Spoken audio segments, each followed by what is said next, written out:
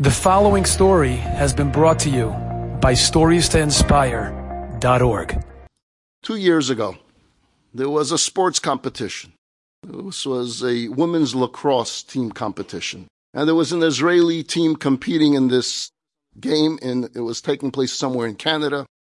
And in their playoff game against Kenya's national team, Israel won handedly 13-4. But instead of rejoicing in this victory, the Israeli players left the game quite upset. And they were very disturbed. Why? Because they realized that they had an unfair advantage.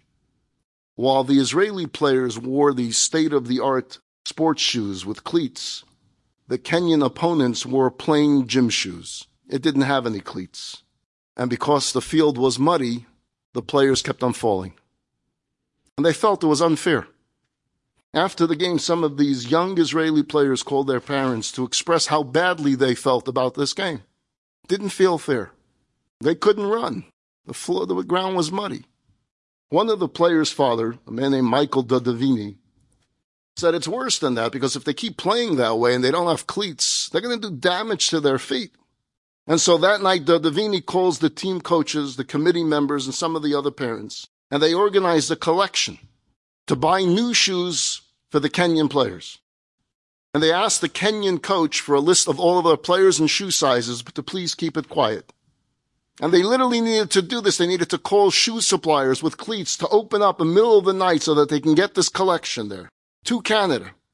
And the very next day, the Israeli team, each and every single member of that team was carrying a gift bag and presented each one to another player from the opposite Kenyan team with this gift.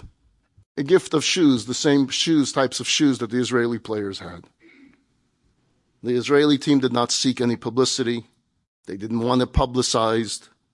But the Kenyan team wanted it to be known to the world what their opponents of yesterday's game did for them. And they posted it on Twitter. And it went viral. Wearing their new cleats in their next game, Kenya went on to beat Belgium 16-9. And they tweeted, "One game in cleats today equals one win." And they added this line, "No one can help everyone, but everyone can help someone." The Israeli goalie, she wrote this. She said, 20 years from now, I won't remember that we won a game here. But for the rest of my life, I will remember the smile on the Kenyan players' faces when we gave them those gift bags. The great Hillel said, in a place where there is no leader, strive to be a leader.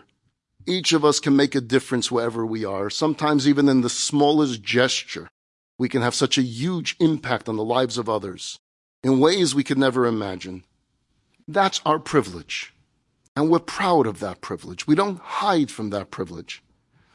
In the San Fernando Valley, there's a friend of mine. His name is Paul Cohn. Paul Cohn is a sports agent, and he represents many professional baseball players. And he's also an observant Jew. And he tells a story how a few years ago, one of his clients was a star pitcher by the name of Tim Hudson. Those of you who are baseball fans may remember his name. And Tim Hudson became a free agent. Now, in free agency, that means that all teams start competing and start bidding. And the agent is very busy getting all these bids in and picking the winning bid.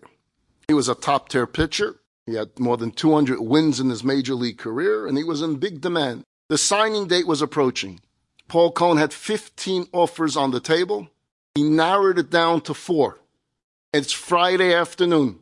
It's a late November, which means Friday is coming in early. Negotiations now between the 4 are coming down to the wire. Candle lighting time was about 4:30. Well, while 2 of the general managers involved in the talks knew that Paul was an observant Jew, the other 2, who were newer, never dealt with Paul, they didn't know. There's a 3:30 conference call with the 4 general managers. Paul Cohn says, "Folks, some of you know, some of you don't. I keep Shabbat. Candle lighting is 4:30. I need to still take a shower. I need to get ready for Shabbat. 4 o'clock, this ends. The process ends based on what time candle lighting is. So make your best offers in the next 30 minutes. And by 4 o'clock, I'm going to pick the winning bid." Comes 3:58. Paul Cohn calls Bob Evans, GM, general manager of the San Francisco Giants. And he says, "Bob, you got it. We're good to go. It's you. It's going to be the Giants. I'm going to let the other 3 teams know. And after Shabbat is over, we'll do the paperwork. But for now, it could be a verbal agreement between us. You got it. It's yours. Bob Evans is not familiar with this candlelighting time, Havdalah time, and he says, listen, I want to wrap it up. That usually means the signing of a contract. It'll take me just about an hour to get my lawyers here to write it up. And Paul says, no, candlelighting time. I don't do contracts then. You got my word. You can trust me. We'll take care of it Saturday night. He says, okay, so we won't do the phone thing, but I'll email it to you, and I'll take the email signature. You won't have to do anything. Just email it back. He says, no, you don't quite understand. Code of Jewish law doesn't allow for emails. Don't worry. We're good to go. Saturday night comes. Paul Cohn calls Bob Evans. They finalize the contract. Tim Hudson plays for the San Francisco Giants. 2 years go by. Hudson is now retiring. His last game is in San Francisco against the Los Angeles Dodgers. Paul Cohn is invited by the team owner to sit in the owner's booth for Tim Hudson's last game. The owner of the Giants is a Jew by the name of Larry Bayer. Larry Bayer comes over to Paul Cohn. You have a minute for me, Paul? Sure. Can we talk? Sure. You remember 2 years ago the Tim Hudson deal? Sure. Remember that candle lighting thing that was going on that Bob Evans was telling me about? Sure. So I want to tell you what happened. Bob Evans called me at 3:58 after he got the call from you, and he says, I don't know what this guy Paul's doing. He says he's got this candle lighting time. He can't work after candle lighting time. The contract, no email, no this, no that. And he said that we have his word. He said, I hung up from Bob Evans, and I called my wife. And I told my wife, it has been years since we had a Friday night Shabbat dinner. If Paul Cohn won't do a free agent deal worth millions of dollars because candle lighting is coming, we're going to have Shabbat dinner tonight. Call the whole family. Tell them when they come, I want them to leave their cell phones in their cars. No cell phones at the Shabbat table. We're going to have a Shabbat dinner in a traditional way, thanks to the inspiration of Paul Cohn.